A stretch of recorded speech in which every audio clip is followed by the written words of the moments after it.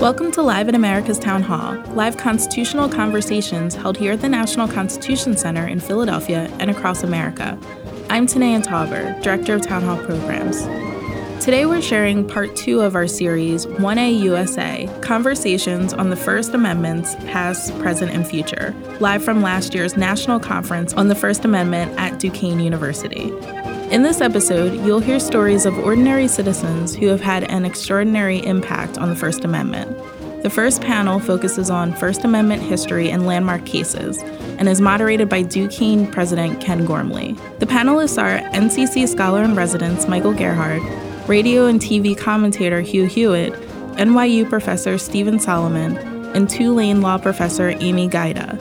The MC you'll hear throughout is Joy McNally, Interim Director of the Thomas R. Klein Center for Judicial Education at Duquesne Law. Here's President Gormley to get the conversation started. Good morning. My name is Ken Gormley, and I have the privilege of serving as the 13th president of Duquesne University, and I'm also one of the conference organizers. We're thrilled to have you here with us today. Yesterday afternoon, in opening this magnificent event, I explained the reason for convening this national conference on the First Amendment at this particular moment in American history. There's been a lot of talk in the past few years about the growing divide in this country based upon differing political views and strongly held beliefs that don't mesh.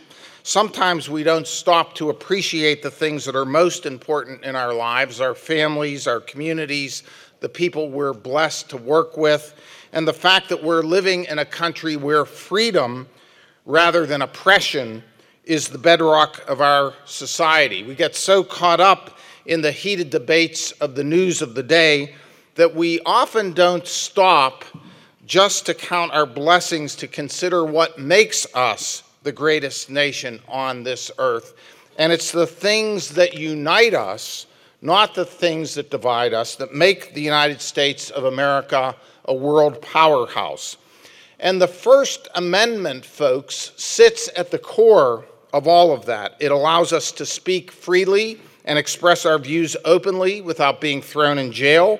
It allows us to publish letters to the editor of newspapers or post blogs online to share our ideas no matter how much others might disagree with them. It allows us to express our religious beliefs, to associate with those people we want to associate with, to assemble in front of the Capitol building if we want to tell our government that we think it's making bad policy or dangerous policy decisions. Take those rights away and we aren't Americans anymore. All of our other rights fall by the wayside. So it's fitting at this moment in American history that we come together to celebrate this little provision in the Bill of Rights. It actually only has 45 words that keeps our whole Constitution hanging together and guarantees that this homegrown American freedom that we cherish as so special that we're willing to fight to protect it, remains in place. Today's panel and panelists feature a who's who of some of the most prominent figures in this country. So I'm going to begin. We're going to talk a little bit about the history of the First Amendment. So I want to start with Michael Gerhardt. The First Amendment wasn't just an accident, was it, Michael? So we have this newly formed United States of America. The American colonies, or colonists in many cases, fled from England specifically because the rights of free speech and press were being suppressed, even punished by the Crown. So can you start by telling us a little about the trial of John Peter Zenger in 1833 and why that was so important? Zenger was a journalist, publisher of a paper called the New York Weekly Journal. And one of the things he did in that paper was he criticized the royal governor appointed by people back in England. And that got him into trouble. As a result, the governor issued a proclamation, I just quote from it, condemning him for diverse, scandalous, virulent, false, and seditious reflections.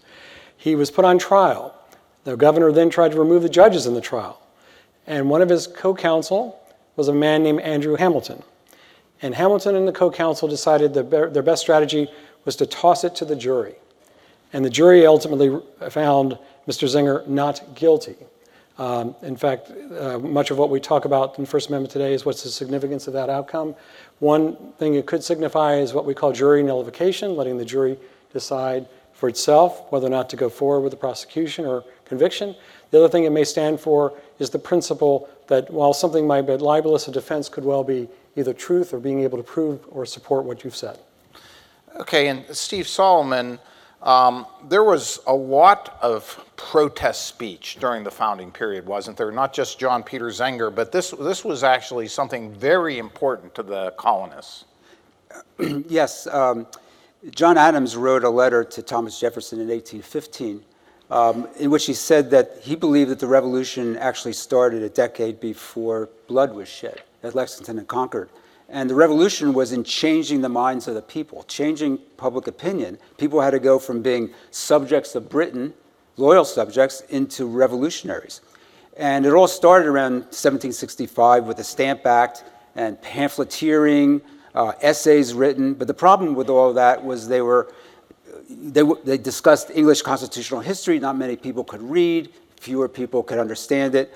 And so they made the Patriot leaders made an outreach into the masses of people trying to change public opinion. They used liberty trees and liberty poles. They were hanging effigies of the British Prime Minister along with the devil. Sermons, songs, I mean, across the board. Then in the ratification period, we had probably the greatest debate in American history. Just every form of communication, robust speech. And so if coming out of that period, if you were to ask, I think, a common citizen, what they thought their rights were under the First Amendment, they might well say, well, it protects what we did. Mm-hmm. And how did, by the way, the First Amendment wasn't part of the original Constitution. How did it get there, and how did it end up first in the Bill of Rights? So 3 delegates in Philadelphia refused to sign the Constitution. And the most important of those 3 was George Mason of Virginia, who was the primary author of the Virginia Declaration of Rights of 1776, the most important Declaration of Rights up to that time in history. And he objected primarily because there was no Bill of Rights to set the people, to protect the people against this big, powerful federal government that had been created. And so in the ratifying conventions, one of the biggest issues of ratification was whether there would be a Bill of Rights. In Virginia, the Constitution was ratified 89 to 79, very close. In New York, even closer, 30 to 27, largely as a result of the compromise that the Federalists made. We will push for a Bill of Rights in the first federal Congress if you vote to ratify. And so when it got to the first federal Congress, Madison introduced the amendments, and actually Congress sent 12 amendments out to the states, not 10. And today's First Amendment was the 3rd listed. The first 2 that were proposed failed ratification at that time. And so numbers 3 through 12 moved up. And that's why we're here talking about the First Amendment and not celebrating the 3rd. And Amy Gaida, even after we have a Constitution and a Bill of Rights, speech was often suppressed. So tell us quickly about the story of Luther Baldwin, for instance. Sure. So Luther Baldwin was basically a garbage man. He piloted a garbage barge, and he was at a bar in New Jersey in 1798.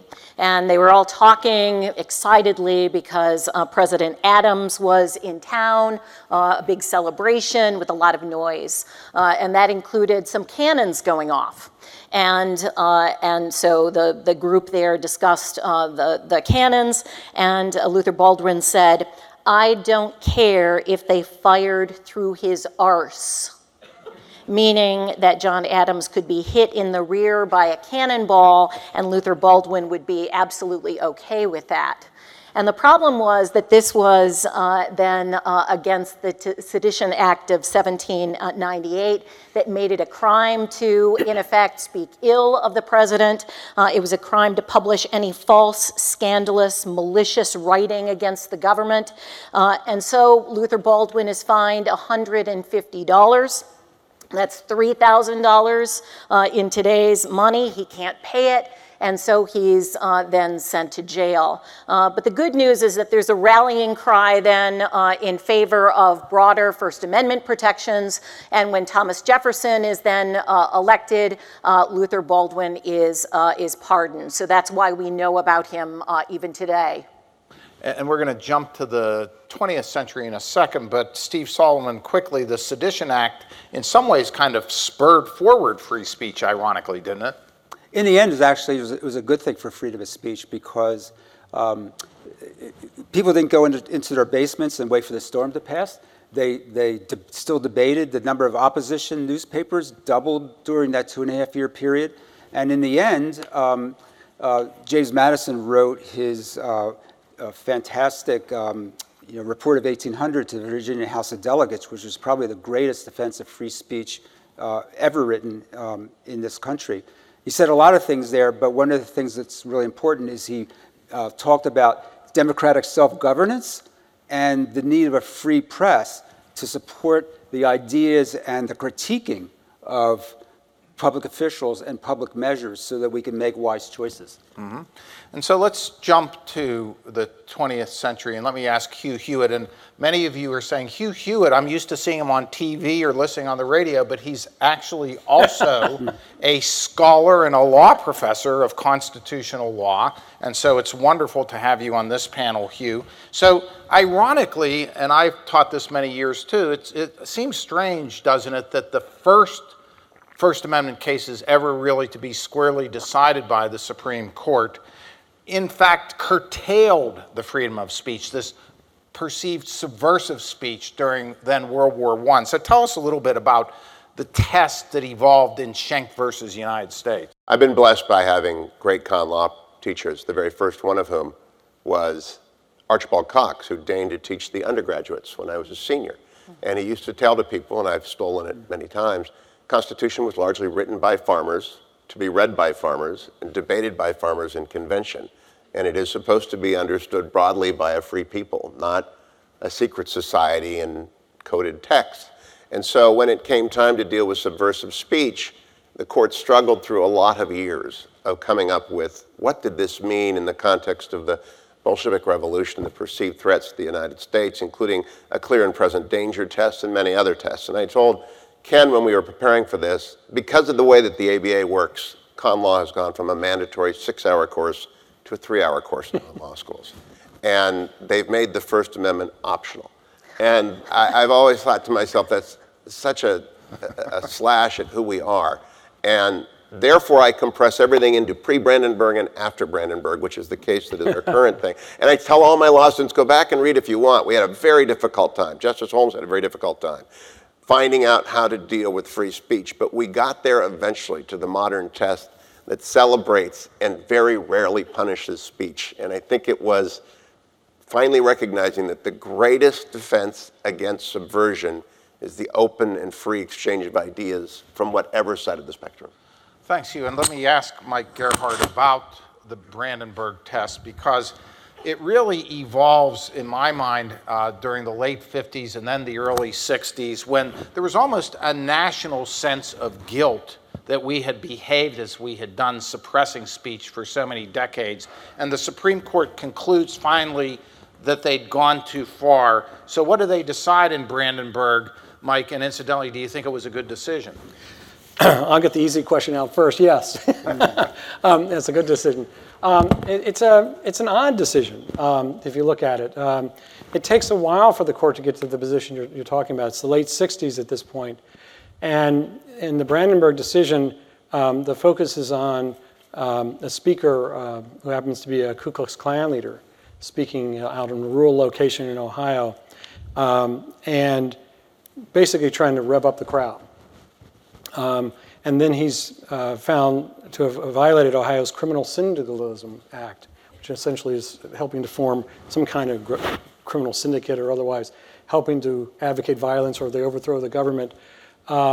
And the court issues not a regular opinion, but what's called a per curiam opinion, which means none of the justices want to take credit for it. They all hide behind that. And their test has sort of two basic components to it. One is that the speech has to be directed at inciting imminent lawless action, and the second is that the speech has to be likely to actually have produced imminent lawless action. Now, trying to find speech that could satisfy both those things is very difficult, and it helps to produce what has often been called the most speech protective test ever devised. And so let me ask Hugh, let's think of recent events with violence in Charlottesville, for instance, protesters in Charlottesville who literally spark violence. Does that mean the police can't stop them? Do we have to go back to some of our pre-Brandenburg tests in some instances today? There is going to be quite a lot of debate about the reach of 18 U.S.C. 351, which is a law prohibiting assault of members of the government. And even last night, Leader McConnell was assaulted, in my view, in a restaurant in Louisville. And in Charlottesville, it became violence. The Proud Boys in New York became violence. And so this ability to incite, given the rise of social media, presents very difficult new challenges as to what is imminent, because violence can arise and erupt quite quickly and be organized rather dramatically. But I don't want to retreat too fast from what the professor just described. It's the greatest speech protector in the world. I make my living talking. I like it this way. I don't want to go backward. And let me ask Mike Gerhardt again. The Tinker case is a great example, I think, of the modern protection the court has developed. Here you had students wearing black armbands during the Vietnam War era, and Mary Beth Tinker, who will be one of our speakers, was actually protected by the Supreme Court in one of the great cases as high school kids protested the Vietnam War. What does that case stand for? Well, she was ultimately protected, but not before she was suspended. She was part of a group of students who were, in fact, as you say, protesting the Vietnam War, which is a very prevalent activity during the 1960s. But this was in Iowa. And there's a group of students who decided they were going to protest the war by wearing black armbands. The school initially found out about it and said they shouldn't do it, and if asked, they should take them off. What happens is the school finds out she's wearing a black armband, tells her to take it off, and of course she doesn't. And this case eventually finds its way to the Supreme Court, where one of the questions the court has to deal with is whether or not speech might take the form of symbolic conduct. Does it always have to be expressed through words, or could it be expressed through something else, such as wearing a black armband?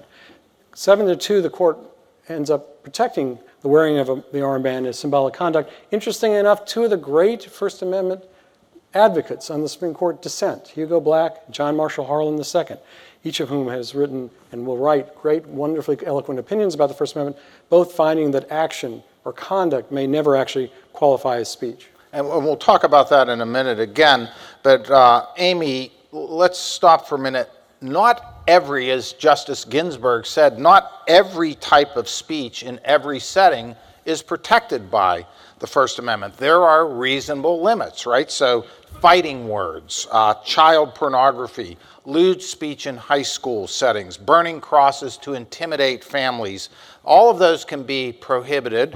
What about defamation? This is one of your big areas. Are false and hurtful stories published in the press protected? Well, they can be. So there are ways that courts look at exactly what is reported and why the journalist reported certain things. Defamation is reputation harming false speech. And so as I tell my students, if someone published on Facebook, for example, that I had a criminal record as a bank robber before I became a lawyer, I could sue that poster for defamation. I could sue a newspaper that reported that, and I could sue someone who said that, because that is false defamation harming speech. Now, it's true that people who are public officials and public figures have to prove actual malice by the publisher. And what that means is they have to prove knowing falsity or with reckless disregard as to falsity. And what's interesting, though, is that even though these standards are higher than for an everyday person like maybe me, Melania Trump won a defamation lawsuit against the Daily Mail just last year. She got $2.4 million in settlement for defamation. What had happened in that case was that the Daily Mail reported that she was a prostitute before she married President Trump. She sued the Daily Mail in the United States for defamation, and apparently what came out in discovery was that the Daily Mail, in reporting what it reported, had relied on a blog that was apparently not a reputable blog in Slovenia. And so that was enough then to prove recklessness to an extent that the Daily Mail then settled that defamation claim brought by Melania Trump.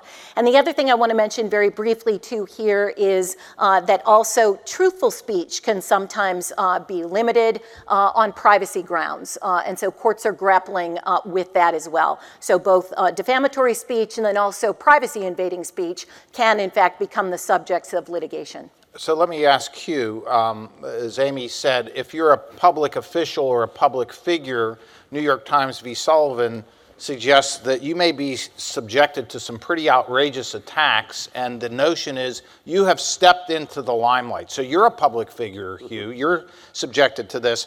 In the world, in the age of Twitter, is everyone now a public figure? How do we deal with that? That is the key question as to when you walk into the middle of the social media free fire zone, do you then become a combatant that can never leave? Now, I love this test because I speak at the rule of talk radio is frequently wrong, never in doubt. And I have been on the receiving end of many, many defamations. I've got a couple of Trump tattoos, as a matter of fact. And my friend Juan Williams, who's sitting here, receives defamations every single day. If you're in our business, it's a defame attractor. But I wouldn't have it any other way, because you don't have to guard yourself against, as in the United Kingdom, judgments by people who are trying to ruin you financially so that they can silence you politically. And that's what the glory of New York Times v. Sullivan is. And are anonymous comments, which have proliferated now, are they protected too? You know, that is the cutting edge. And I am a huge proponent of ending anonymity online. Like who was remembered at the beginning, Jamal Khashoggi, I'm a contributing writer to the Washington Post. If you read the comment section in any public profile, there'll be 6,000 comments, 5,995 of which will be awful and evil, but they're anonymous. And so I think the solution is in ending anonymity, not expanding it, and thereby allowing people to seek justice against those who defame you if they do so willfully and with malice.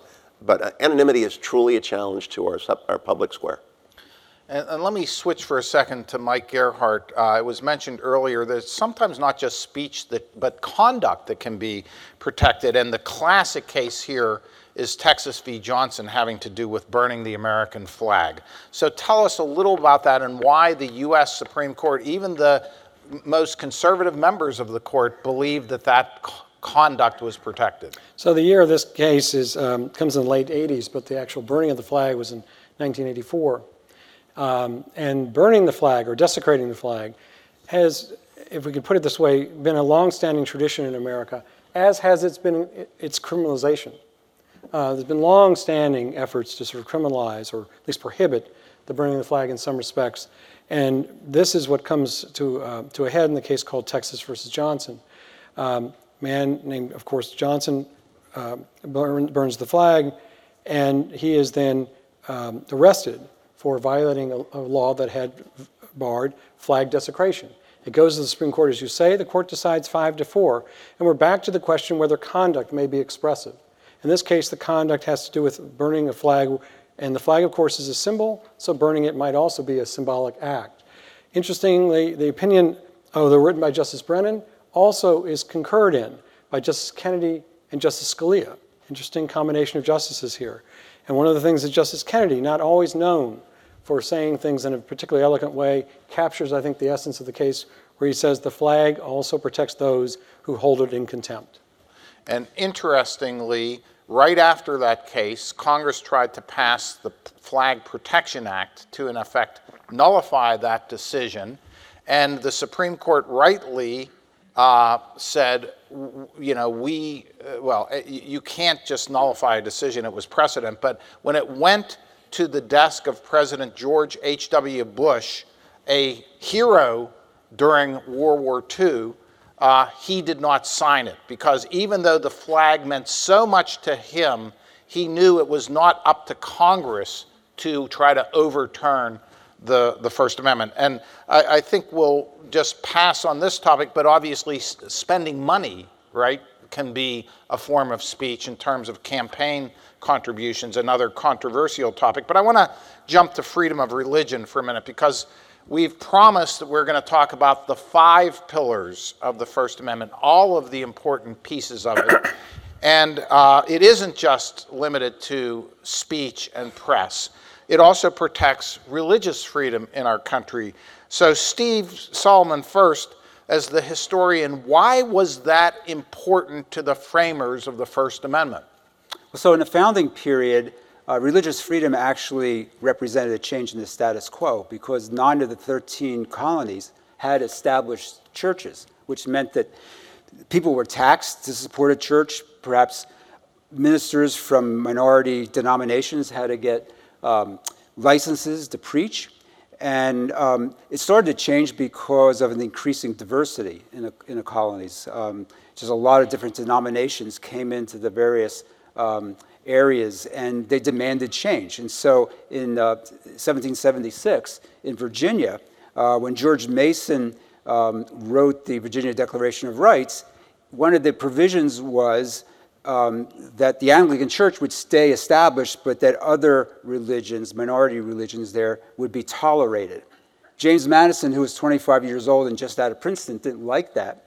And he didn't like the idea of toleration because it implied a superior religion that kind of let everybody do what they wanted to do. And so he came up with the phrase, it would protect the free exercise of religion. And then 10 years later, he comes back into the Virginia Assembly again and helps pass Jefferson's statute for religious freedom, and that's what disestablished the church in Virginia. And that basically happened all over the colonies, and then the states. And why did this happen? 2 reasons at least.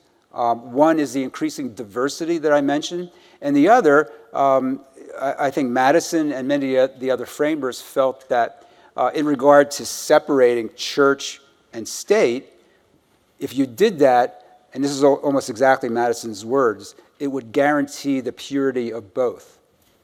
And so we end up with a First Amendment that has a free exercise clause and a clause that separates church and state, the Establishment Clause. And Hugh Hewitt, the free exercise clause, this is one of your big areas that you've spent a lot of time on, and it's a powerful provision in the First Amendment.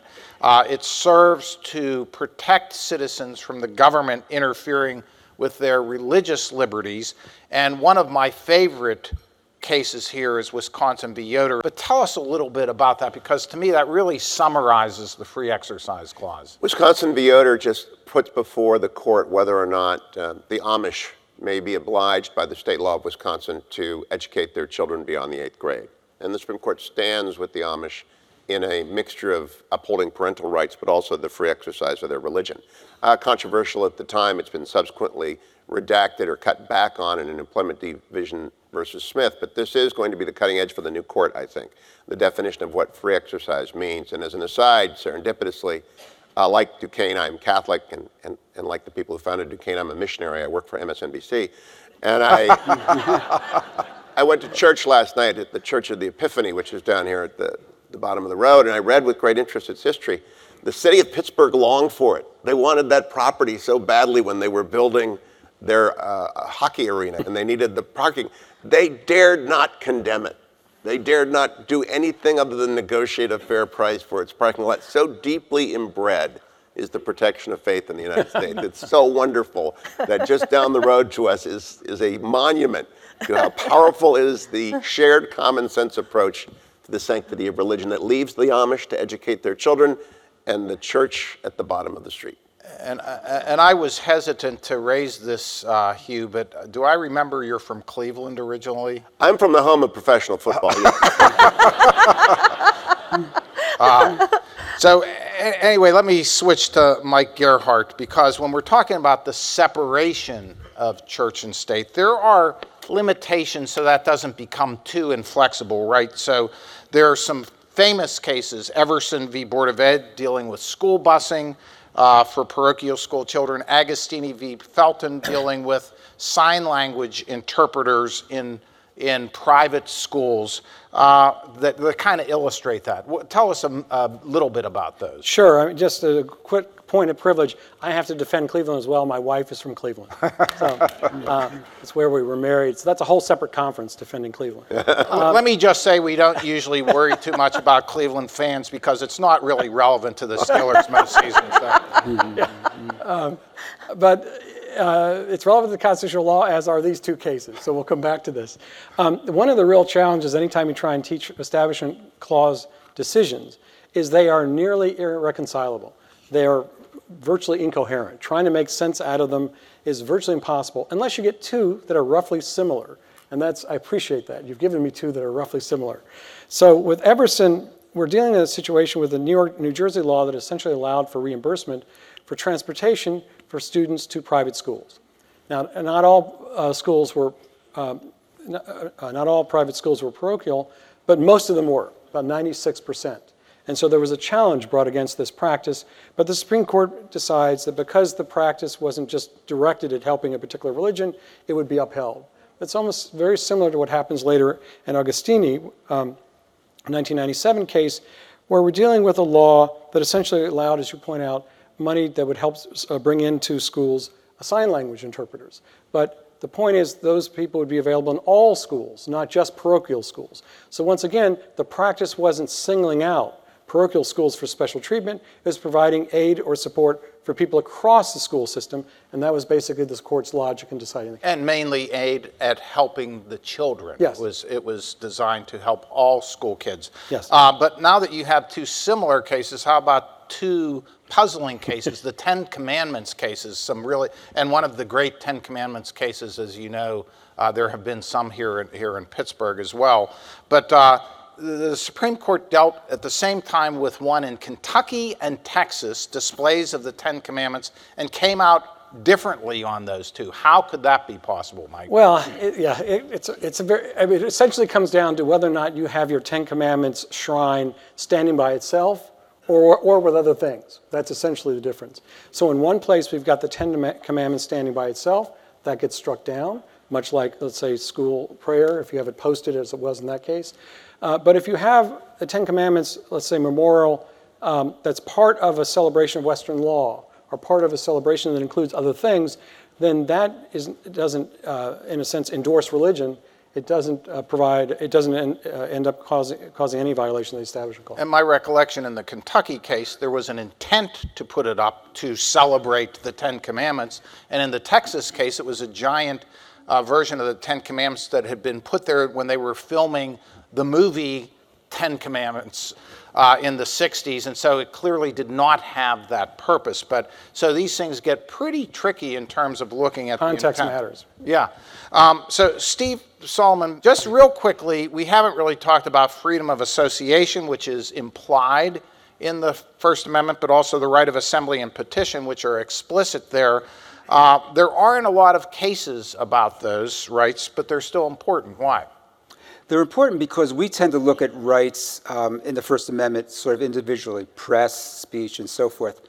When you look at it from the founders' point of view, they saw, I think, the First Amendment as laying out rights that told a narrative of American self-governance. So there's an internal logic about this. It starts with protection of religious liberty. And that really involves people kind of trying to figure out where they fit in the universe and perhaps their relationship to a higher power, those kinds of ideas. Then it moves on to protect the freedom of speech, the exchange of ideas between two people or in a group, such as we have here. The next right protected is freedom of the press, which is the institutional means to get those ideas out there to a very large audience. So you can see there's a logic here. So once you've done that, you've exchanged ideas, you've created a marketplace, it's out there. What's next? And what's next is political action. And so you protect the right to assemble, to find like-minded people, get together in the streets or wherever, and demonstrate, protest. For what purpose? To petition the government for a redress of grievances. And so in 45 words, you move through the conception of what American self-governance is. And it also suggests that today, looking at these rights individually, we may be missing a larger point, which is that if you attack one of those rights, rights of a free press, you not only affect the press rights, but you affect the entire trajectory of thought and opinion and political action that the First Amendment was intended to produce by the founders. Okay, that gives us a minute about each to just say a word about, it's fun to think about this. What if the framers arrived here and were sitting in this conference today, the framers of the First Amendment? Would they think that we as a country have been true to the general principles that caused them to put this First Amendment in the Bill of Rights in the first place? So we'll start with you, Amy. I think that one of the most one of the most interesting things that the framers would be particularly interested in today is this clash between freedom of the press and the right to privacy, and at what point we should punish the press or anyone who reveals private information about an individual. This is what led to the $140 million jury verdict in favor of Hulk Hogan against the Gawker website that had published a sex tape featuring him, but it also led more recently to a settlement against ESPN brought by a New York Giants football player. ESPN had published a medical chart. His medical chart. And so I think that that clash is one of the most interesting ones. We want to protect individual privacy in some way. At what point do we decide that the freedom of the press to report that truthful information should be punished? Mike? Well, maybe I may suggest a couple things. The first is, when we talk about the framers in the First Amendment, we need to remember, of course, that they might not have agreed on very much after they agreed on the wording of the First Amendment. And certainly when the practice came around, they oftentimes found themselves on different sides of equations. So it's helpful to remember, among other things, the ratifiers, the people who came in, that important event when the people ratified their Constitution. In terms of what else the framers might have thought about different issues, let me come up with something more local for me from North Carolina. At the University of North Carolina, we had a statue called Silent Sam, which was a Confederate soldier, big statue of a Confederate soldier, placed right in the most prominent place on campus. Raising the interesting question, to what extent does the university speak? At what point does, what we find when we look at First Amendment doctrine or cases is people might have different rights depending upon where they are in the system. Administrators, let's say, government officials, students. What rights do all these different people have in a particular situation? In our case, Silent Sam was eventually brought down. But then it raised the question, because North Carolina protected that statute, where do we put it? For a lot of students, that statute's very expressive, and not expressive in a very positive way. And this kind of raises a very interesting, confounding question we ought to think about. And we've had similar issues here in Pittsburgh as the towns have all across the country. Hugh? It's a great way to frame it, Ken, and well-run panel. I think they would generally be very, very happy with where the court is today, with the exception of the Establishment Clause. Mike is right, it's a mess. There's a decision presently pending, an 8-6 decision to deny rehearing en banc on the destruction of a 49-foot Latin cross, which is a World War I memorial that's 100 years old, which may be the occasion for the cohering of Establishment Clause doctrine. But I wish we could summon their brains to deal with issues that they would never have imagined. which includes deep fake news. Soon we will be confronted with the ability of people to produce images that looks like the Washington Post, that has my name and my picture next to it, and my voice speaking. The technology is here, and I don't think we have any idea to deal with the technological issues that rise up before us. Steve? So the founding generation and the framers were largely concerned with political speech. Today, the concept has expanded. It's not just freedom of speech, but freedom of expression. And so we protect artistic speech. We protect Mary Beth Tinker. She wore a black armband to protest the Vietnam War. She didn't say a thing. She had an armband, but nonetheless, that's part of the freedom of expression. So I think they'd be happy about the protection of these rights. Another thing that I think concerned them was just how slow communications was. I mean, when something happened in Boston, kind of a hotbed of protest, it took 2 or 3 weeks for anybody to read it in the southern colonies and 6 weeks before they could read about it in London. And now marrying this expanded concept of freedom of expression with instantaneous communication is very, very powerful. It also brings about a lot of problems that we've alluded to. But the marriage of those two is quite profound. Well, I think this opening panel has provided a wonderful foundation for all of the discussion that will follow. So, ladies and gentlemen, can we hear it for our wonderful panelists? We'll exit the stage and get ready for the next panel. In our next session, we will examine landmark First Amendment cases. We welcome again Duquesne University President Ken Gormley, who will moderate this session to introduce our panelists. In this special segment, we'll hear from two people who've been deeply involved in historic efforts to protect First Amendment rights. Dr. Sean Peters, involved in Wisconsin v. Yoder, and Mary Beth Tinker, one of the plaintiffs in the historic Tinker v. Des Moines Independent Community School District in 1969. Dr. Peters is the author of the Yoder case, Religious Liberty, Education, and Parental Rights. And just to set the stage for a moment, this case, which is one of my favorite in all constitutional law, involved 3 Amish students from 3 different Amish families in New Glarus, Wisconsin, who stopped attending public school after 8th grade in keeping with their family's religious beliefs and their convictions that it was important to work on the family farm after grade school rather than attending public high school in order to prepare for a life in rural Amish community life.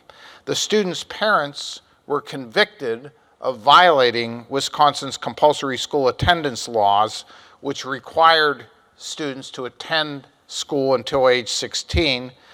They believed, the parents, that this would endanger their own salvation and that of their children if they were forced to comply with this law, contrary to their religious beliefs. So they went on to challenge the Wisconsin law, and the U.S. Supreme Court ended up ruling in the parents' favor, finding that the First Amendment free exercise clause protected their decision. And I would note that this really spawned a large, broader homeschooling movement in the United States, this case, and was transformational in many ways. Dr. Peters has chronicled this work. He's a professor at the University of Wisconsin-Madison.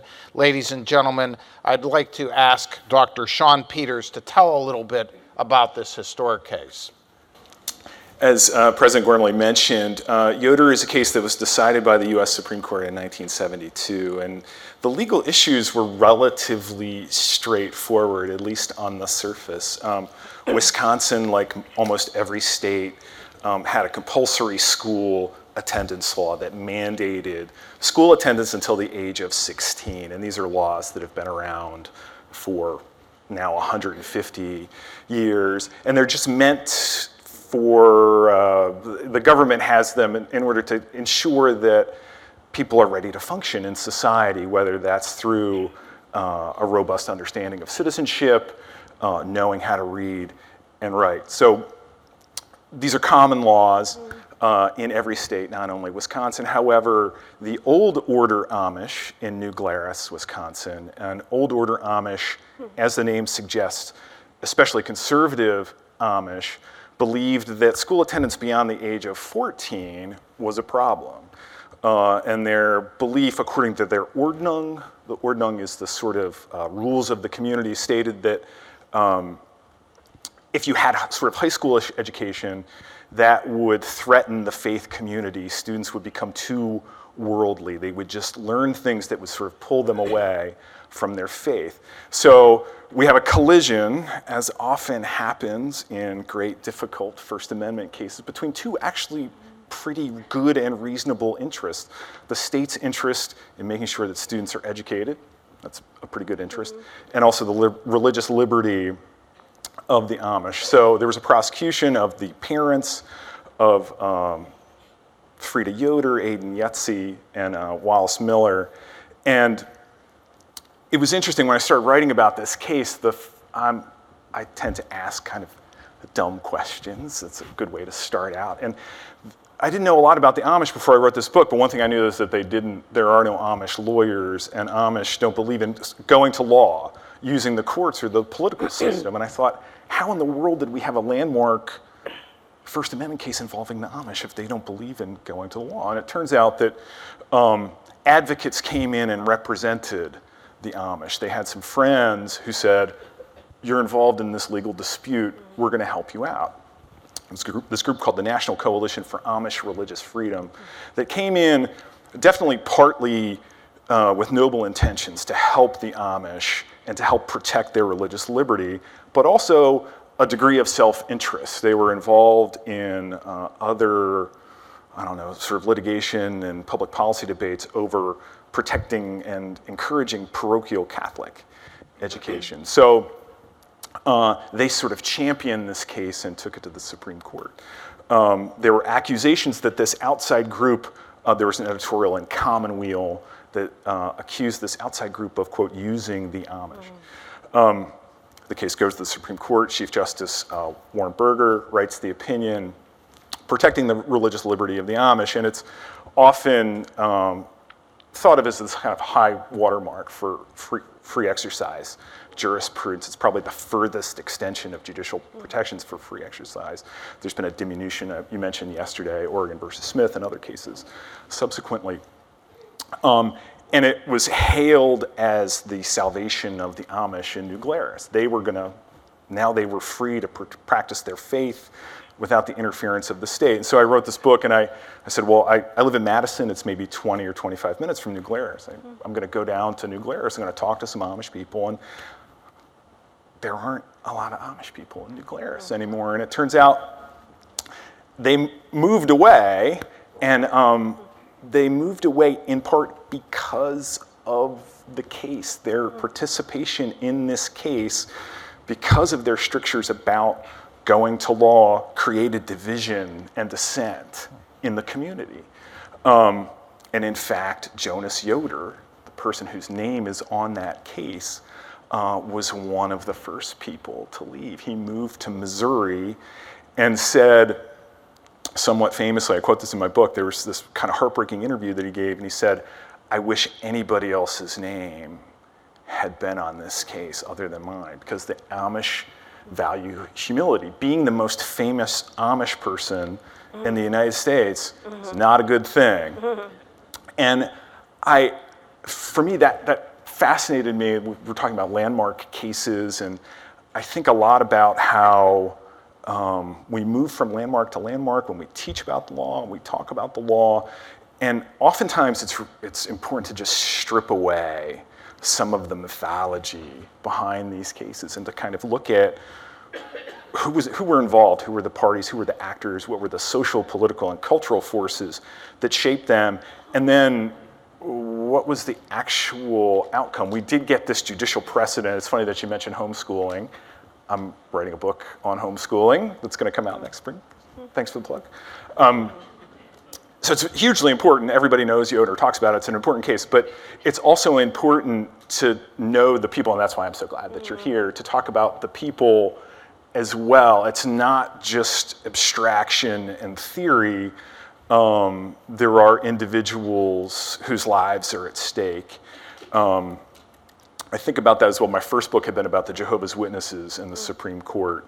And again, looking at every First Amendment conference must mention the Jehovah's Witnesses. They're sort of unsung heroes of the First Amendment. They don't get talked about a lot because they're sort of unpopular and perceived of as being strange, yet those outliers, those people on the fringes or the margins of American society, especially as it relates to the Free Exercise Clause, polygamists, Jehovah's Witnesses, Amish farmers, faith healers, users of peyote, those are the people who are really making that law and challenging the parameters of state power.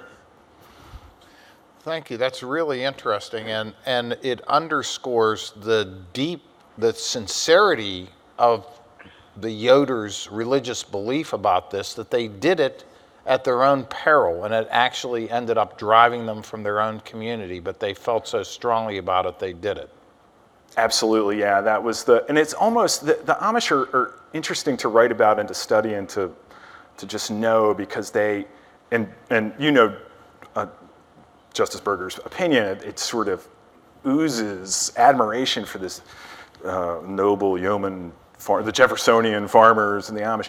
And that's absolutely true. And that's actually one of the things, their very sincerity, I think, at least in the case of Jonas Yoder, really caused him to question why it was that he had, on the one hand, he wanted to practice his faith, but on the other hand, he had used the institution of the state, right? He used the courts, and so there was an ambivalence there. And for me as an historian, that's really interesting. And I don't know what the answer is or how he could have solved that, but as a storyteller, I really like that, because that's really complicated and difficult. And so it's not just a narrative of valor and triumph and, you know, success. It's something that there's an ambivalence or complication to it. And I think you're right, Sean, that getting to hear from the people themselves is a crucial part of this. And so we are really lucky to have with us today Mary Beth Tinker, who, and I'll just say a word and then I'll let you tell your story largely, Mary Beth. But I believe you were 13 years old, right, in 1965 during the height of the Vietnam War, when you and some other students in your school decided to wear black armbands to protest the war. The school board got wind of it, tried to do a preemptive strike to ban that. You wore it anyway and were sent home when you refused to take it off, as were some of the other students, and that led to a 4-year court battle till the decision of the U.S. Supreme Court in Tinker v. Des Moines in 1969. And it's a famous, famous case, folks, where the court said that students do not shed their First Amendment rights at the schoolhouse gate. And what was particularly important was not just that this armband wasn't a piece of cloth, but it was a form of speech, but it was specifically a form of political speech, perhaps the most important type of speech in our country. So tell us about, Mary Beth has continued her wonderful work and goes around the country talking, you know, particularly to young folks about the importance of the speech and the First Amendment. So tell us your story. Well, thank you so much, and thank you for having me here as part of this wonderful conference at this time when we really need civil dialogue, and I think everyone can agree that this has been a wonderful example of that. But yes, I was talking with some students at lunchtime, actually, about what motivates people to take a stand, what motivates people to use their First Amendment rights. And I was talking about the emotion. So many young people today do have strong feelings, and they should be respected for that. And then that combined with having examples of people who do something about those feelings and take a stand about those feelings. And I was very lucky to have that in my life. I had been raised in the church, and my father was a minister, a Methodist minister. And so he felt very strongly that you should take your beliefs, your faith beliefs, and put them into action on earth. Don't wait for heaven. Just get busy right now and, stand up for the things that you believe in, like love, brotherhood, and understanding, the things that we need so much today. And then combining that with the ideas that I got in school about democracy and equality and justice and those kinds of things also, it was a powerful example. So I had examples of that. And I think so many young people now, they have examples. We had the examples of the civil rights movement kids.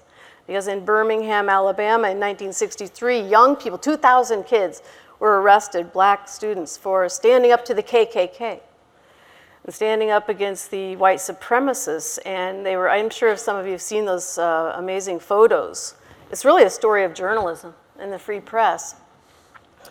Because those photos then came into our living room and we saw the kids who were so brave and stood up to the Klan, stood up to the dogs, the German Shepherd dogs that they were attacked by, and the water hoses. And so we had that example. And then in 1964 was also Freedom Summer, where young people went from all over the United States to Mississippi to help register African American voters. And they were called there by the Student Nonviolent Coordinating Committee, Robert Moses and others. And when they got there, 3 of them were murdered. So my parents went to Mississippi that year, and again, they believed that you should put your beliefs into action. And they came home on my 12th birthday and told us about how the house they were in had been shot at and all of this. Well, after Birmingham, the children were then punished, the children who stood up in Birmingham and spoke up, by the KKK, because, of course, their headquarters, their church, was bombed. And that was in 1963. So in those mighty times, there was so much going on. But after the children were bombed, the church was bombed in Birmingham, and the 4 little girls, their charred bodies were found in the church, and they were about the same ages as me and my sisters. Bayard Rustin, who was a leader of the civil rights movement, he put out a letter saying that we should all wear black armbands to mourn the little girls who had been killed by the KKK. And so there was a memorial service in Des Moines, and people wore black armbands, and these things were all going on at the same time. So by 1965 then, also the day that Cheney, Schwerner, and Goodman were killed in Mississippi Freedom Summer, also by the Klan. And their bodies were discovered on August 4th, 1964, which was the same exact day that the Gulf of Tonkin incident happened, where a U.S. Navy ship off the shore of Vietnam claimed that it had been attacked, and it turns out it hadn't been attacked, but the Congress then voted almost unanimously to send thousands of troops to Vietnam. So by 1965, there had been about 1,000 U.S. soldiers killed in Vietnam, and the war was starting to build up, and LBJ was, the Gulf of Tonkin incident had been his reason, I guess, that he was looking for, because they were already sending troops, but now they could really send more and more thousands of troops. And I'm sure a lot of you have family in the Vietnam War who had been in the Vietnam War, and so you all know how emotional this all was. And we saw the news of the children running from their burning huts, the soldiers lying on the ground, the body bags, the report every night on the news, how many soldiers were killed. And it was very moving and emotional for us. So when we decided to wear the black armbands, it wasn't an easy decision. I was a very shy girl, and a small group of students in Des Moines there organized this effort.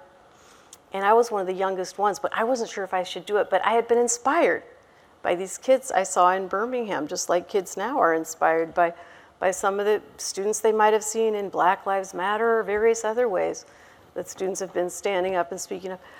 So I decided that I would wear a black armband, and then I went to my math class, and my teacher was there waiting and sent me to the office.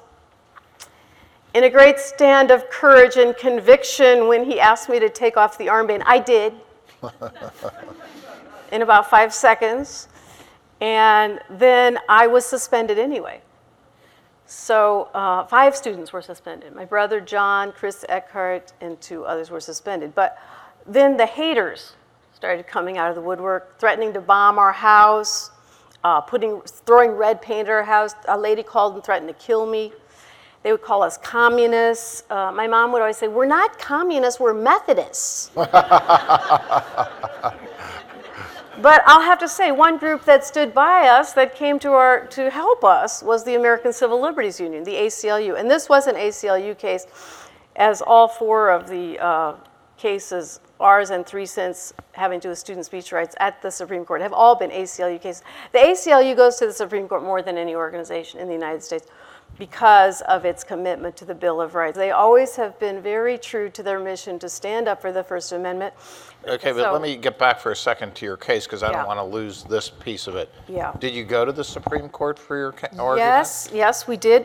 The ACLU stood by us, and we went to, they said first you have to negotiate, which I always advise students, if you have a disagreement, try to negotiate. We did that, but the school board wouldn't change their mind. So it went to the district court where we lost, and it went to the appeals court where we lost. But interestingly, right around that time, some students in Mississippi who had protested the murder by the KKK of the 3 civil rights workers there, they won their case. They had worn buttons to school to protest the murder of Cheney, Schwerner, and Goodman, and they won their case. So now you had 2 circuits with different opinions about students' rights. So it was a perfect setup. That was called Burnside. And they won at the circuit level because the courts in Mississippi, the 5th Circuit, said that they had not substantially disrupted school. So that's where your substantial disruption in schools standard comes from. It's from Mississippi Freedom Summer. And so it was appealed to the Supreme Court, then they take very few cases. They take around 80, I think, a year. And what do you remember feeling the day that they handed down the decision saying that the First Amendment did protect your rights after all these years of litigating?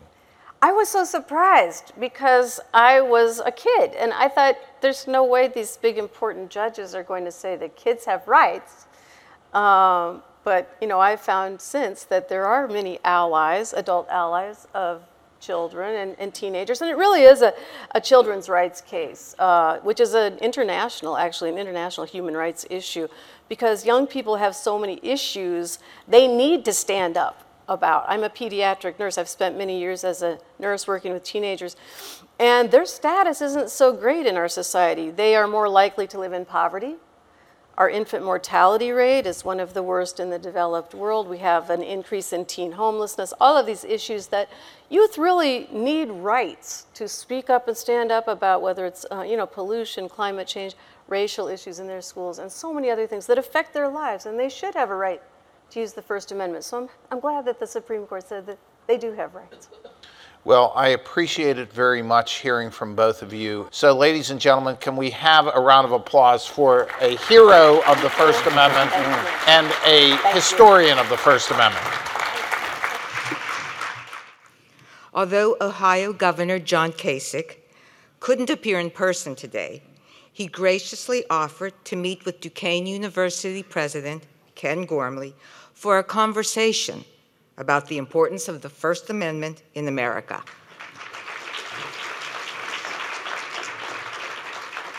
Good morning, Governor Kasich. We greatly appreciate your willingness to participate in this important conference, especially given how busy it is in the Ohio Capitol right now. So I want to begin with this. Over the course of your career, you've served in the Ohio legislature, in the United States Congress, in business, as a broadcast journalist for Fox News, and now as governor of this great state. Given that rich experience, how would you summarize the importance of the First Amendment in our American democracy? And here I'm talking about the whole gamut, not just free speech and free press, but all aspects of that guarantee: freedom of religion, assembly, association. Why is it so important to us?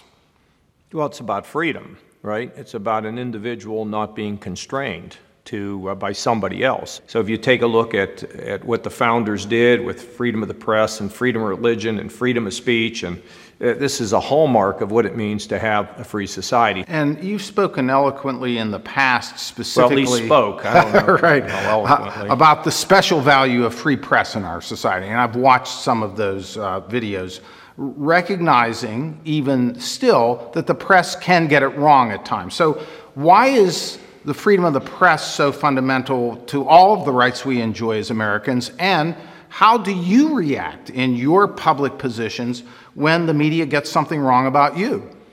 Well, the press is important because they can shed light in corners that the light may never be shown. Now, that doesn't mean that the press doesn't have responsibilities. They do. Today, I think we all get concerned when the press is evolving and changing, and a lot of people under duress in that business. You don't want to substitute real reporting in exchange for hits and clicks and more eyeballs, so therefore more money. So there's an element of responsibility. It's almost a sacred honor in a way that if you're a member of the press, you have an obligation to look at the facts and report them. Now, today, I think it's also important that the consumers of the press, which would be you and me, that we don't be a siloed consumer of the press. Take bites out of everything, make it widespread, and then you can draw your own conclusion. Because we're pretty, Americans are, people are pretty smart. They've got good instincts. The Lord's given them pretty good instincts, and so the ability to sample a lot and draw a conclusion is the best way to become a consumer of the news. And what's your view about hate speech? We hear a lot about that in the news, but do you think that has any place in our society at all? I actually have I've changed, I've evolved in this area, always kind of thinking about the common sense that should determine who should come to a college campus. I've determined that I'm just not right about that. I mean, I hate to say it, but maybe I shouldn't hate to say it. I've kind of changed my mind. Let it flow. Mm-hmm. Let it flow out there. And now you're a private institution, and so you have a possibility of regulating, but frankly, regulating is not very smart. I have a great friend who has been the president of a number of universities, Gordon Gee, and he and I have talked about this. And Gordon is a believer, and I think he's right. Let the word out there. Right. If you have somebody who's really way out there, then have a counter speaker. If you just don't want to begin limiting who can be heard, because what I think somebody shouldn't be heard, tomorrow it's what you think, and maybe it's me that doesn't get heard. Now, of course, when it gets down to an issue of a threat of violence, we're going to, then that's not tolerable. Sure. That's not the First Amendment. That's not free speech. That's conduct. That's action. But there are a lot of crazy ideas and opinions out there that are really repulsive, but they won't stand the light of day. If we, what we can do by restricting this, probably give them even more attention if we do not allow them to speak.